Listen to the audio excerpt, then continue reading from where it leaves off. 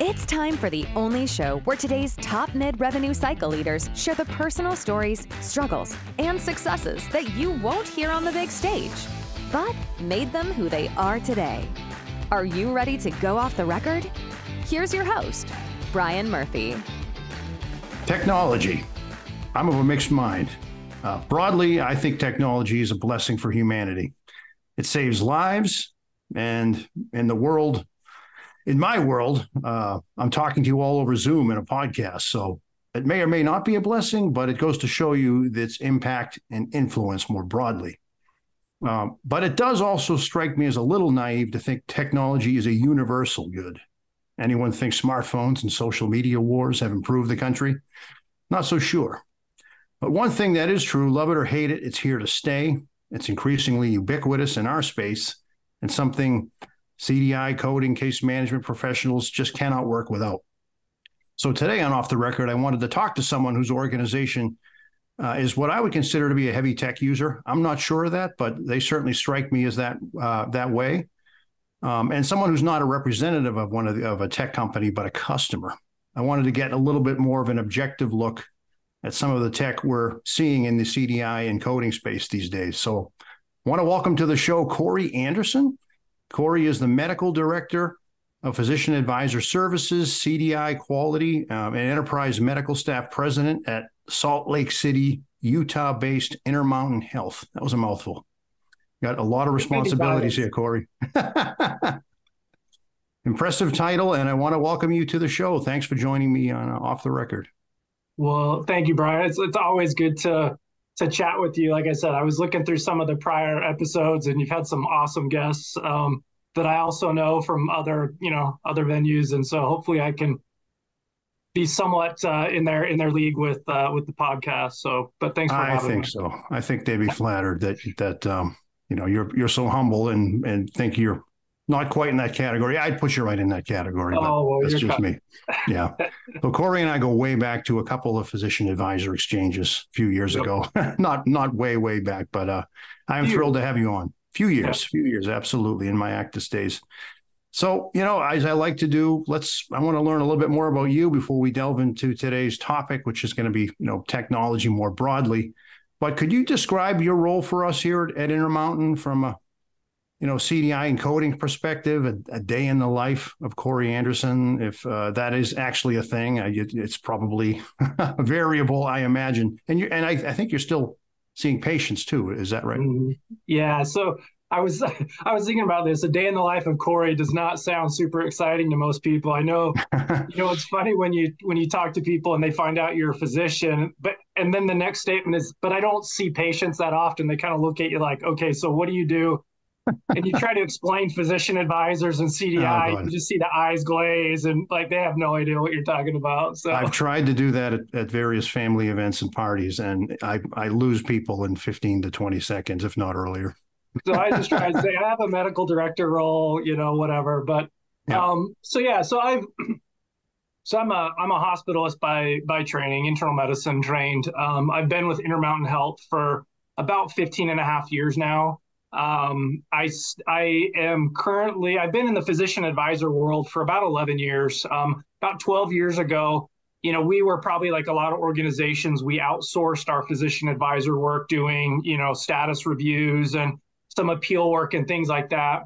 And about 12 years ago, kind of the light bulb went off and we said, look, this is something we can build probably from within. And my mentor took that role on, and then I was brought on board as kind of that second physician.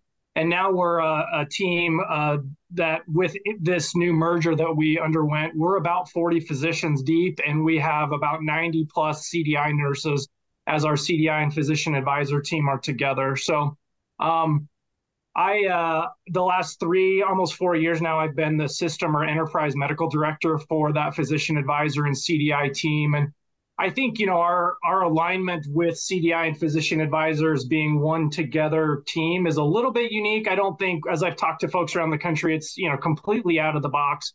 But when you look at how a lot of programs are structured, it is a little bit of a different way to go. And we actually roll up through what's called clinical excellence, or kind of this typical quality and safety sort of, home or shop that a lot of organizations would have. The one difference I would say with our clinical excellence department is it actually houses a lot of different services like infection prevention, safety, quality, regulatory. So these are folks and teams that I work with every day. And so when we bump up against different things, right, whether it's safety metrics and PSIs, the quality team, we're not randomly passing each other in the hall. We are intentionally coming together on a regular basis to talk about the work and how we partner together, both from the documentation side all the way through the clinical care, and how do we talk to the frontline providers and use our physician advisors to do that. So that's really how we've kind of set up our team. And so a lot of my day is around, already today I've met with payer contracting about things. I just had a JOC meeting with one of our payers. I'm in meetings about denial strategies and preventions and things like that. Really, my day is spent a lot of the strategy and overseeing appeals and denials work for our physicians, utilization review, CDI work, and then we have a physician education arm of how do we then convey all that information and get that message out to our frontline teams so that we can close the loop and really do true process improvement, right? And we leverage our physicians and the relationships they have clinically with the folks they work with to kind of be a difference maker in terms of getting folks to the table and being willing to engage and to talk. So that's what a lot of my day is. I do work a couple of shifts a month. I usually take a Friday afternoon and do an admitting shift a couple times a month at the hospital, still as the hospitalist. Yeah. And I serve as the medical staff president at that Trauma 2 facility that I work at. Those things have to be decided years ahead, and a lot has happened since that. So I kind of, had I known today what I wish I'd known back then what I know today, and I may not have signed up for some of this stuff, but it is what it is. So you make the best of it. Well, I think the CDI world's better for it, and I'm glad to have you in this space. You forgot the other big part of your day is now coming on podcasts, because once you've done this, right.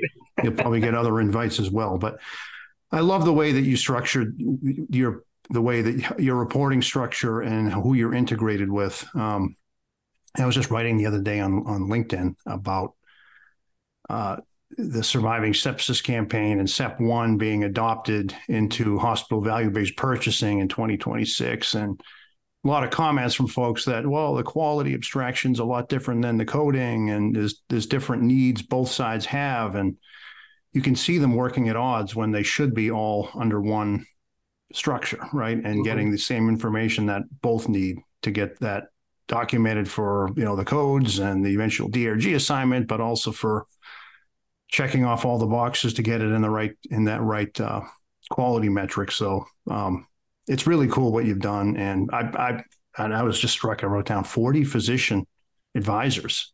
Again, it's not 40 FTEs. People always confuse, so it's not 40 FTEs. It's probably somewhere between around 20 or so. A lot of those all of them are still doing some clinical outside of maybe a couple. So we have a lot of kind of quarter time to 0.5 FTE sort of docs that some do UR, some do UR and peer-to-peer, some do educate. We kind of mix and match what works for folks. And gotcha.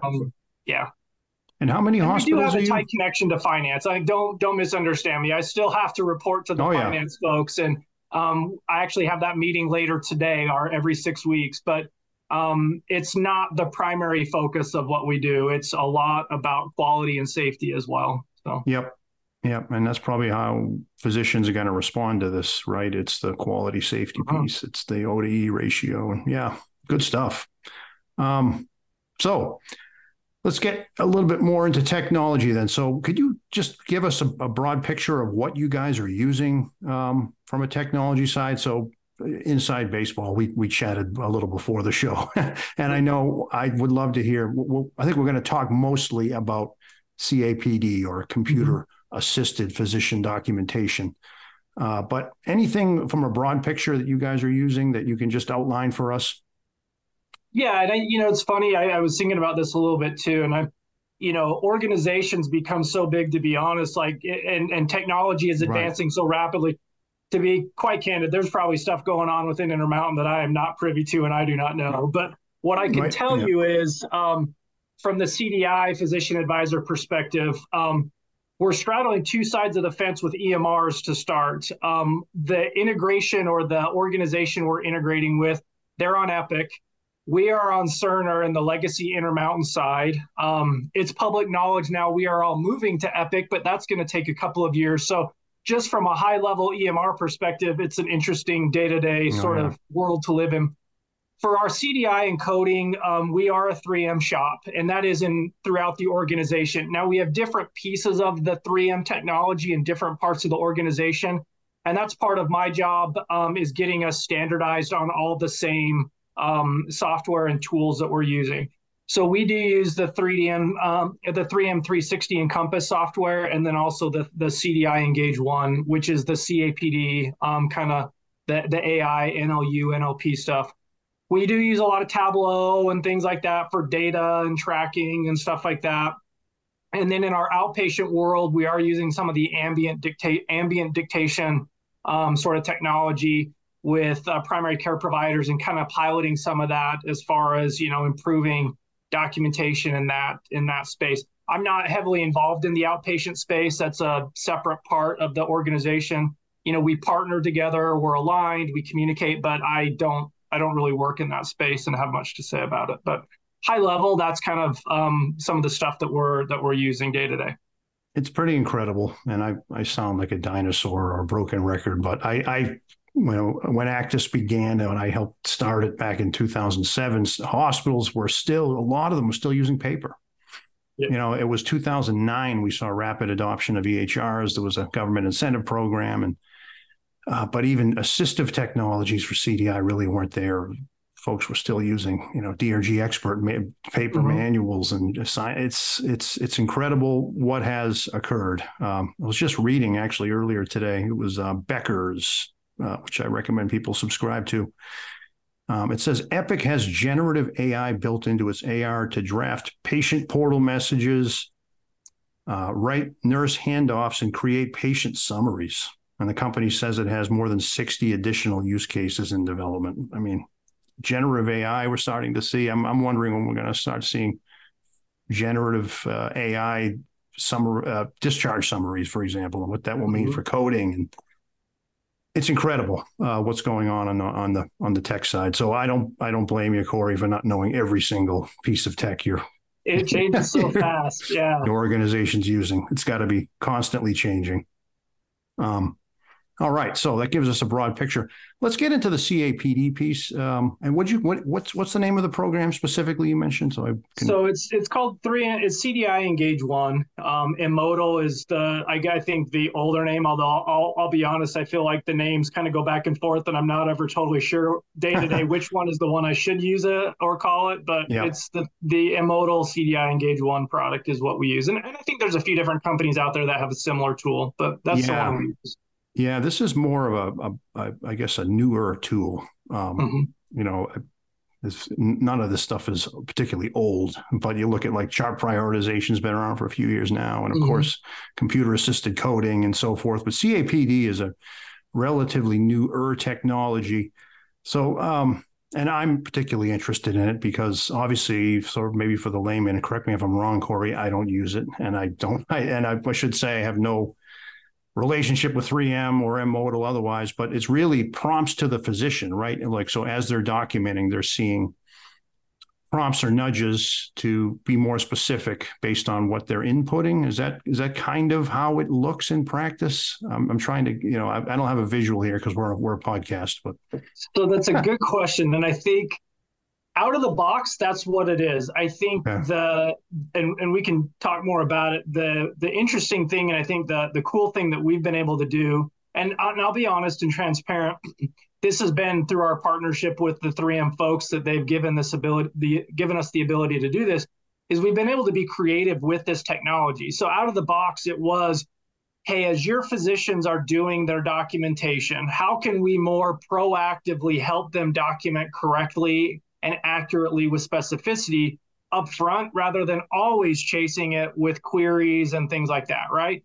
And that process has not gone away. We still query physicians by, as much as we ever have, because things just keep getting bigger and broader, and HCCs and whatever, all the different things just kind of keep getting added in there.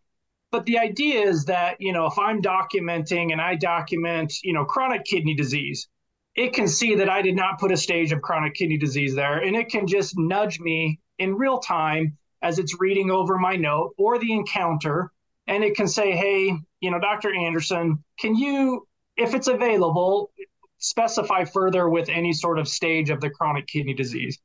That's kind of out of the box how that technology works. And I'll be transparent to say that, there's a temptation to say this is going to fix all your ails and it's going to make everything better. And that is not what technology, I think, does, to be honest, at least at this point for us right now.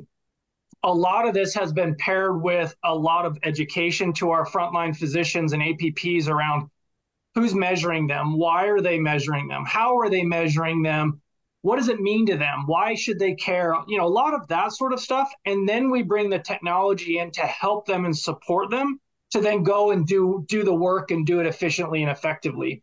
And so we really tried to leverage our data to see where our opportunities for improvement existed, and look at these nudges, is what we call them for the physicians, to say, what are some of the low-hanging fruit nudges that we can use that are commonly surfacing up that we can help our physicians improve? And I'll be honest, it's chronic kidney disease, it's heart failure, it's some of the very common ones that you would think about.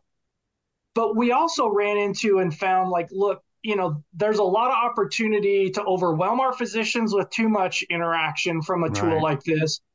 What happens if it doesn't respond the way that we want, or it's unclear what the physician needs to maybe do? And so we did have to do a lot of trial and error to kind of hone that in and really say we want straightforward, easy things that the physician can clearly know what is being asked and whether they want to provide something or they don't. We then took it to another level and said, is there a way to leverage this for our CDI nurses and doing their reviews, and what surfaces in their priority score and cases that they review? And that's where we've created a whole library of these nudges for our CDI nurses around things like sepsis and many of our PSIs, some of the more complicated things that you don't want your physician to just cavalierly document sepsis in the note, not knowing what are the ramifications of that and things like that. And so we use it a lot, if not more, for our CDI nurses and nudging them in terms of the cases and prioritization for them. That is so cool. So these were initiatives that you guys started, or you had asked 3M to help you pioneer? Like you said, this is a use case. Can you make this happen? Can we make it happen, I should say? Yeah, we were kind of a beta tester for a lot of this technology up front with the physicians. And as we got into it and started seeing what it could or couldn't do and what the limitations may or may not be and what was working and what wasn't, we said, hey, how about we try looking at this? Is this possible? And can we build this? And yes, and we've been able to customize it to, whatever lab values are for your system. You can, frame things around those lab values, knowing, everybody's a little bit different. I'm not going to get into sepsis, but we could debate the sepsis criteria that should or should not be used. I know there's a lot of, discussion out there. But, there's still active fistfights going on out there. Just so But we can construct these things around the criteria that we as an organization have said, this is what we're going to use. Love it, hate it, don't agree with it, whatever. Right. This is what we're going to use. And that's how we can, get some standardization and consistency. Yeah. I don't know. I'm fascinated by the relationship that hospital systems have with the big tech vendors at this point, because they're becoming an inextricable part of care and what you guys do. It's yet they're obviously an independent third party for-profit company. But, especially with the likes of 3M, when we're using the APR methodology and their technology is now part of the physician's workflow. It's like they're part of the U.S. healthcare ecosystem, whether you like it or not. That's the way it is. And I think it's pretty cool, actually, to see these interactions going on and the amount of customization that you guys are able to have with these tools. They're not just out of the box physician prompting. Were you surprised by this as you were working with them and that you were able to make these alternative use cases and actually see them some of them come to fruition. Like I've never heard, like you wouldn't think CAPD would be nurse facing, CDI nurse facing, but here you are using it for that. Yeah, I don't know. I guess I don't know if I'm surprised. I guess some of that probably comes down to, what kind of relationship do you have with your vendor and that sort of thing. And I'm not here to say like, I'm the one that fostered all the good that came out of that or exists in that relationship. It certainly predated me being in the role that I'm in. But I think being able to make the case to say, look, if this software helps us achieve what we're looking to achieve as an organization, we're happy to let others know what it can do for them. And as you know, I mean, you're right, we speak at a lot of different forums and share our work and best practice. And I'm not saying that there aren't other technology solutions that do a similar thing, but the idea is the technology itself can help you and can do some things if you're given a little bit of the freedom to kind of, customize it the way you need to. Mortality is a hot topic everywhere you go. And this was another area we saw this technology could help us is we were finding we were not identifying patients getting to the end of life upstream early enough to actually get them the resources that would be beneficial for them and their families and improve that patient experience, whether it's palliative care or hospice. And so we use this AI technology to actually create nudges to our care managers to say, hey, did you know they're talking about Mr. Smith about possibly being end of life or having a poor prognosis? Have you connected with the team? And it's not that they shouldn't be having those conversations, but they're busy too. And how do they prioritize the right things? And so we've used this technology to help them prioritize, hey, I need to connect with the hospitalist or the intensivist and just make sure that they have the resources that they need. Not that we're influencing decisions or we're influencing end of life care. We're just saying, do you have what you need? Can we be a support? And using the tool to help us get more upstream to have more of an impact for patients and their families in this experience and these end-of-life situations. So yeah. Do you have any examples of any impact metrics? I'm not asking you to share your hospital's reimbursement, but like, you mentioned something like CKD specificity, like that. To me, that's such an easy prompt, and it's such a great use case because you don't want your CDI specialists continually querying, was this CKD stage 3, stage 4? Like, that's not a good use of time. Could be something solved up front. So anything like that, like maybe CKD, maybe palliative care capture, anything that has noticeably improved with these tools. So I can tell you over the last few years, Brian, and again, I think as you and I talked the other day, I kind of look at this as like a 3-legged stool, right? Where it's you have the education, the relationship provider to really set the foundation. You develop workflows that allow the providers and your team to be successful. And then the technology is kind of that third arm to really kind of bring it all together and help you do it efficiently. As we brought all of those things together over the last several years, we've seen our O to E drop about 45% in our mortality. Wow. And again, I'm not here to be a shield for any benchmarking institution, but in the benchmarking platform that we use for our group, or our organization, I should say, of the 9 hospitals that get a ranking from that entity, 7 are in the top 10%. And that encompasses safety, mortality, efficiency, effectiveness, all the different gamuts of care. So it really has been a key piece in helping us improve significantly in a lot of these quality and safety areas. And that's initially why we kind of, went with this tool. We've obviously, as finances are more and more and more under the gun, not that they haven't always been to a degree, but every day goes by, they're more and more. We're incorporating a lot more of the financial things around some of the way we use this technology so that we can walk on both sides of the fence of maintaining good quality and safety, but also maintaining good financial stewardship and doing what's right in that mission ultimately to get that complete and accurate medical record. And I know it's a little cliche to sometimes always say that's what we're seeking for in CDI. I mean, it really is, right? It is. And it's ultimately the goal, and then we'll let the data reflect what the record shows. We just want a complete and accurate medical record, and the data, I think, will be accurate then. I will say what we've calculated this out to be is worth about 4.5 CDI nurses by using this technology, meaning, we don't have the bandwidth to do 100% reviews. We're about 60% coverage. So how do we get some influence at some of these smaller facilities where we just don't have humans to look at charts? This technology has helped us to do that. Yeah, that's so and I would cool. say financially, it's about a 2-to-1 return that we're seeing. Wow. It'd be nice if we were closer to 3-to-1, 4-to-1. I think, we'll get there, but at least right now, we still are seeing, even at low levels, some financial benefit as well.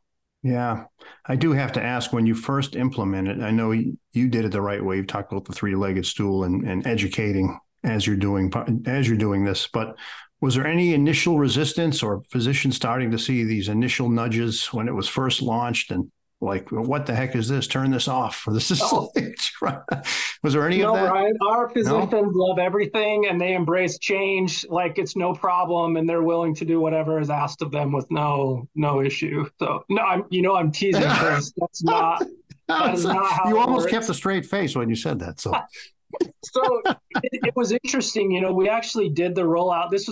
We did a lot of this during COVID. So 2020, like we had you already did it got during COVID. ready to go. And then the pandemic hit. And I was like, well, let's keep going. What I think kind of the way we approached it was we've really looked to, and I don't think that this is unique. I think a lot of organizations do this. So I'm probably not, I'm not sharing any deep, dark secret, but we went to the groups we knew we would get engagement from. And that was our hospitalists, our intensivists, some of our CVs, our cardiologists, those groups that are willing to be engaged in change a little bit Okay. more than some of the others. And certainly as a hospitalist, a lot of your value is reflected in documentation, more so than the surgeon who needs to be technically good with cutting and suturing and that sort of stuff. Hospitalist value, a lot of that is dictated by how well you're documenting the complexity of your patient in the record. And so going to those groups and bringing some of this technology to them to kind of pilot and roll out first to build some success was incredibly valuable for us to then go to some of the harder groups and say, look, here's what we did down the road for the hospitalist group here. Your data is saying this story. Here's what we can do to help support you. And then, we can leverage some of that success to create a partnership with some of those groups that are a little less willing to kind of get involved and jump on board with some of this stuff.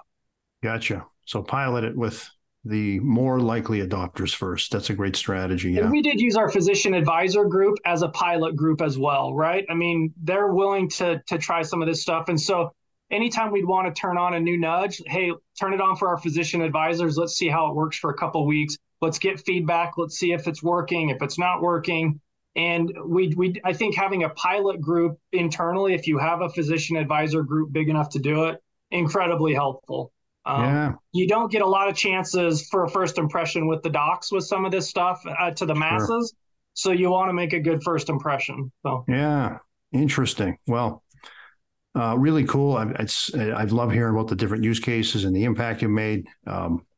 So kudos there. Did want to talk a little bit about just like for the skeptics out there, how smart is this technology? I'm starting to read more. I'm seeing more and more headlines like, it's not even a question. Is ChatGPT smarter than a PCP? And in some cases, it's like it's got a higher rate of being able to detect, forms of cancer, or it does a better job even emoting with certain patients, based on feedback. Some doctors just they're so busy, you can kind of see how that could happen. But is this technology picking up things that you think maybe a human being could not? Is it influencing clinical practice to some degree by maybe offering up a prompt that a physician might not have thought of themselves?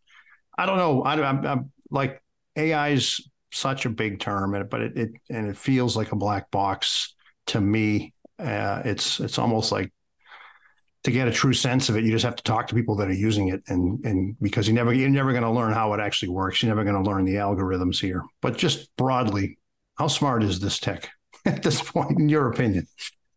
So there's probably CMIOs out there that are like listening, going, "This guy doesn't know. He's on training wheels with this AI." But I think as you and I talked the other day, I think that AI acronym, it means a lot of things for a lot of different people. And so it's anywhere from what we're talking about today with like, this NLU or natural language understanding, natural language processing, I should say what those acronyms mean, to the Chat GPT where it can write an essay for you, right? I mean, it's that whole swath or spectrum of things. I don't have a lot of experience with the Chat GPT. I think there are folks within our organization that are looking at some of those things and doing some of those things with it. Mm-hmm. That is not where I'm living in my space day to day. Gotcha. How smart is this technology? I think it's smart in the sense that it can help you. It does help you do a better job with the right rules in place to document better and better capture the complexity of your patients. I will say, I don't think it does a perfect job just out of the box, slap it on, and you're ready to go. I do think you have to be willing to invest a little bit of time to kind of, shape it the way it's going to be beneficial for you. And so is it smart? Yes. Do our docs learn to document the stage of chronic kidney disease after they get nudged 3 or 4 times? Yes. We can measure the natural capture of those specificity of those conditions. We can measure that to see, hey, they're doing it better now on their own. We're not having to nudge them anymore. So it does happen. Yep.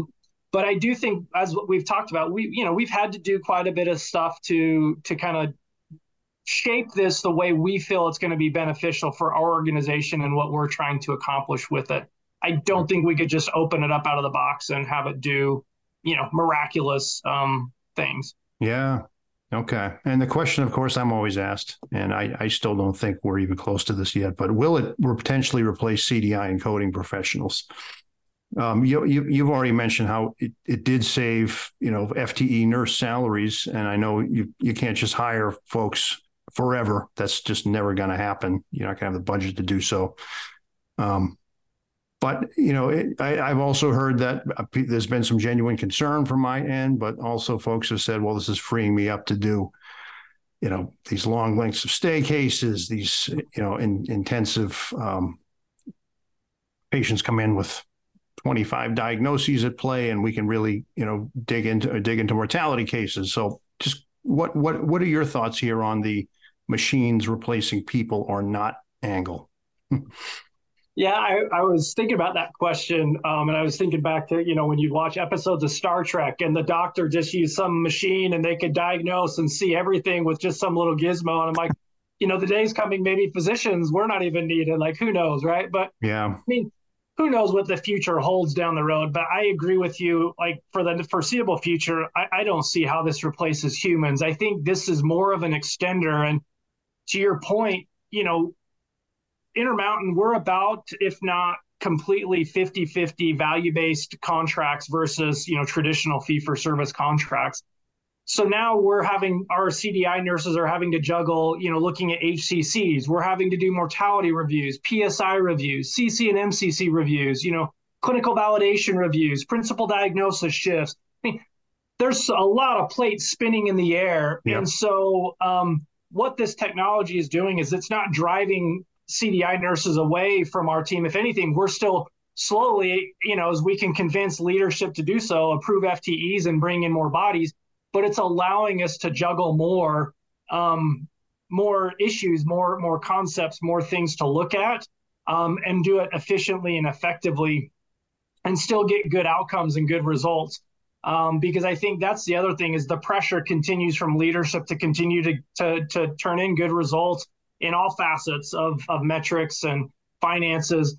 And the technology is not there to do it, but our humans just by themselves can't do it either. They just don't have the bandwidth alone. And so we need to bring the two worlds together. And between the two, I think, we can get a lot done. And I that's how I see it for the foreseeable future, but who knows, right? I mean, and moreover, it could potentially create jobs like, like someone who's a power super user can pull a great report and talk about ways physicians should be using it, build a new business case with a tool. That's something that wouldn't have existed prior to the implementation of CAPD. Mm-hmm. So who knows how these roles will continue to evolve and how they could look. So I'm excited about it. Change is coming, but I think, again, if these tools ultimately help with patient care and keeping our hospitals open, it's a great thing, and we need to support them and use them as they should be. But do you see any drawbacks with these tools? Anything that limitations that maybe the vendors don't tell you about until it's already in use, and you go like, gosh, I wish we knew this before we implemented this, or any places where tech falls short from your perspective? For sure. I mean, and kudos to them. I mean, they have a job to do, but every vendor you talk to promises you the world. They can tell you that you're missing out on $30 million of return, and they have the one tool that's going to close that gap and fix all of your problems, right? Yep. And so, I think it's always what you're told or promised is never, not just with, and it's with all vendors, I think, to be honest with you. There are a lot of bumps and hiccups in that. I think for a while early on with this tool and this product, we did have a hard time measuring our return on investment. I'll be honest about that. We probably did not do as much due diligence on our end to make sure that was in place to be able to say, now that this is up and running, what does the data show for me to go back and tell physician leaders and their teams about what this is doing for them? It took us a long time to be able to start to get to that place where we have that information and that data. Right. I think, as we said, straight out of the box, these tools don't work as advertised, and really being able to partner with your vendor to have the ability to customize as things change, as the world changes, as healthcare is changing, is incredibly important. And that doesn't mean we just can change things on a dime and every day they're just, looking to do whatever we want. I don't want to, portray that sort of message, but it is a collaborative partnership. Here's what our leaders want. Here's what our organization's trying to achieve. What can you do to help us use what technology we have? How can we mold it to maybe address that gap? And then conversations begin and we kind of go from there. Yeah.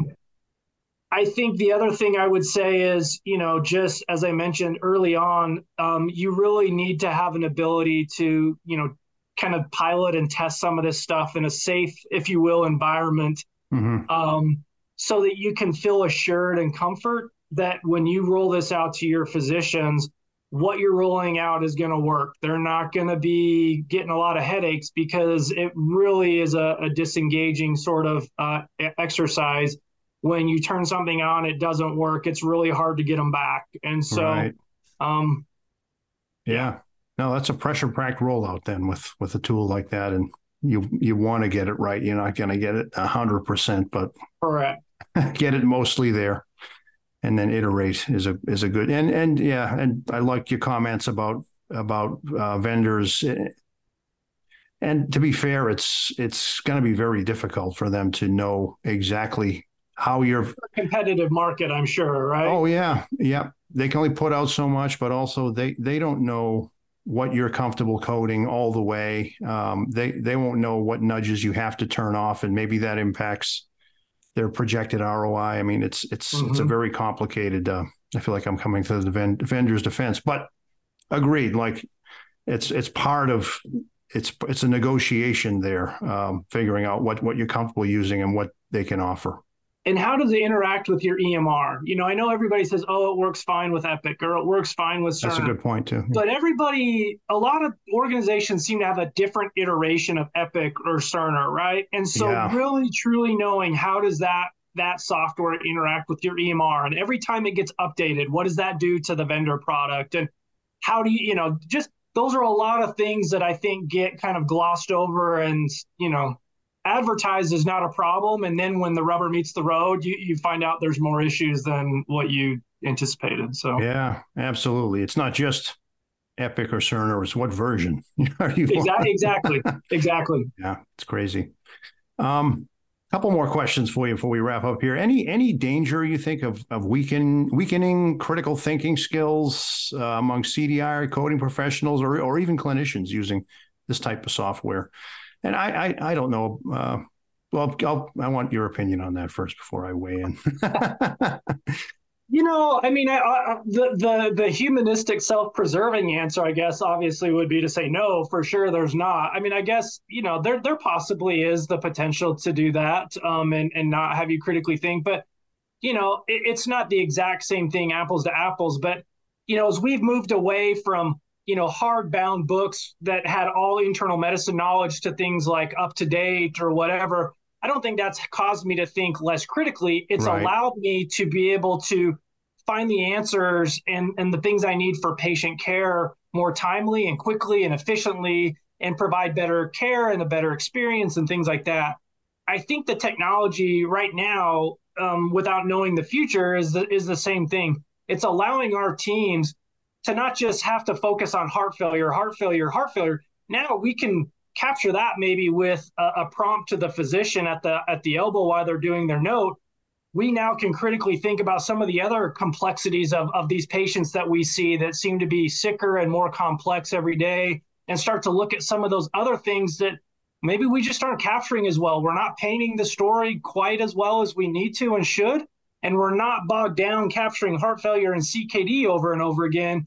We now can look at some of these other things. So who wants to do that? That might have been novel in 2007 right? and 9, but not anymore. It's like those questions, you should be able to answer them with technology. So that's some good stuff there. All right. Just moving on here. Really appreciate the insight there, Kory.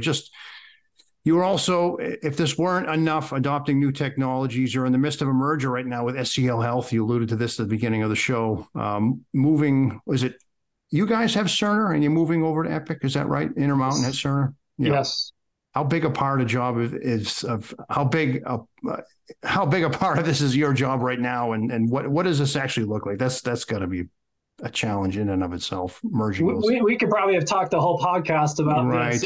It is a big project. We're going from a 23 hospital system, and we have a virtual hospital. We have a lot of telehealth within Intermountain, so we actually consider it a hospital. So a 24 hospital system effectively to a 32 hospital system. We added 8 more hospitals, and we have another children's hospital coming online in 2024. We'll have 2 children's hospitals within our organization. It's a day-to-day, it's a big project. Epic is very different. The focuses, whether it's quality, safety, finances, are not the same between the 2 organizations. And so bringing alignment in there, how do we measure that success, and trying to bring that into alignment? Like I said, the technology, even though we're both 3M shops, we're not using the same 3M technology. So bringing that up to speed and getting that standardized, it's a lot of work. And then we're also doing the same things over in that new part of the organization that we've done in the legacy of developing the right physician education and getting those individuals in place and position, getting those meetings on the book with the CMOs of the hospitals, the service line leaders and their teams, to really go out and start to educate these providers about all of this, and then show them again how this technology can hopefully be helpful to them as they try to do their work day in and day out and are super busy taking care of sick patients. So right. Yeah, and actually that last comment you made just reminded me of something I wanted to ask, and it almost slipped my mind, but I'll get it in. I mean, provider burnout, are you seeing this on your end? We keep reading about this, physicians nationally, high rates of burnout, a lot of it actually being linked to administrative work, including documentation. I'm hoping that these tools you've described will help solve that and give them more time to care. Is that something you guys are seeing, actively dealing with as a health system? And do you think these tools have any potential there? So, yeah, I think the short answer is yes and yes. I think we're not immune to the burnout issue that, especially coming out of the pandemic. I mean, I think it was even an issue going into it, but it only magnified and accelerated, going through the pandemic times. For sure, we're seeing that. And I do think these tools are helping. I think it's incumbent on us to make sure, as we've talked about, that the tools operate and work in the way they're designed and you want them to before you give them to the physician, so that they're not being further encumbered by more technology that now is not doing what it's supposed to do, and it's Right. making my life harder, not easier. And I think that's our job, is to make sure that those kinks, as much as can be, are ironed out before we take it to the masses. I will say the other thing Intermountain is actually fairly good at is really looking at, staffing models in a lot of the specialties. I know with hospitalists specifically, making sure that we're staffed adequately from a physician perspective to, be able to see sick patients, address all the complicated documentation and care issues, and not be just focused on seeing 25 patients every day. I know there's a lot that could be talked about that, and I don't want to open up another Pandora's box, but that staffing piece and really making the work doable every day, just from a volume perspective, is incredibly important. And then again, as I said, we have a part to play in making sure the tools we give them are working as optimally as possible. Yeah. Well, I love it. You're doing great work. You've got some a merger going on. You've got technologies emerging, and I don't want to keep you too much longer here and off the record, but I have to hit you with the question you were dreading the most, evidently, coming on the show. It wasn't, tell me about your financial impacts, or, talk ill of your vendor, or talk about whether we're going to be replacing the CDI professionals. It was, what song are you going to add to the Off the Record Spotify playlist, which is a real thing, by the way. Kory didn't know this. Maybe some of my listeners don't. You can actually find on Spotify the Off the Record Spotify playlist with Brian Murphy. If you put that in Spotify, it will turn up. I'll include the link in when I release the show. But perfect. Yeah, all my guests have added songs, so I need yours, Kory, preferably 70s or 80s. So I think we talked about this. So, when I have downtime, I do like to golf. I don't always golf well, don't misunderstand me, but I do like to go play golf. And we always play music, and it is 70s or 80s rock on Pandora. So I really struggled with this question of like, how do I narrow this down? Yeah. If you need if you need two, I can do it. But I was trying to think, okay, what has probably not already been picked? And so I went from the 70s. I went with Lowrider by War as one of my favorite songs. That is not on the list. Especially from, Gone in 60 Seconds, if you've ever seen that with that movie, that awesome little clip there where they use that song. From the 80s, I just got myself tickets to go see these guys in concert when they come to Salt Lake, but Journey is coming in concert. And so Don't Stop Believin' is a classic and one of my 80s, rock favorites. So, all right, you wouldn't know this, but someone has selected Don't Stop Believin'. But maybe I could put on there's a live version that Steve Perry sings. I think it's Houston, Texas. Or you could put The Wheel in the Sky. Like, that's a great song. We will go Wheel in the Sky. Yeah, that's a great Journey song too. I'm going to tell my listeners though, if you want to go to YouTube and put in "Don't Stop Believin'" Houston, Steve Perry, and he sings a version that's, if anything, it's better than the studio version. Guy was just what an incredible vocal talent. So, yeah. All right. Well, that's a good note to go out on. Don't Stop Believin' this year. That's right. Doing your day-to-day work and implementing new technologies. Kory, again, I really appreciate you joining the show. This was great conversation. For my listeners, if you like this show, leave us a 5-star rating. Make sure you tell your friends about it. If you have any ideas for future guests, would love to hear from you as well. Maybe you'll have the next Kory Anderson working in your organization if you're so lucky. But we'll be back here again in 2 weeks, and take care, everyone. Thanks so much for tuning in to Off the Record. If you're enjoying the show, please feel free to rate, subscribe, and leave a review wherever you listen to your podcasts. This helps others find the show, and we greatly appreciate it. We'll catch you in the next episode.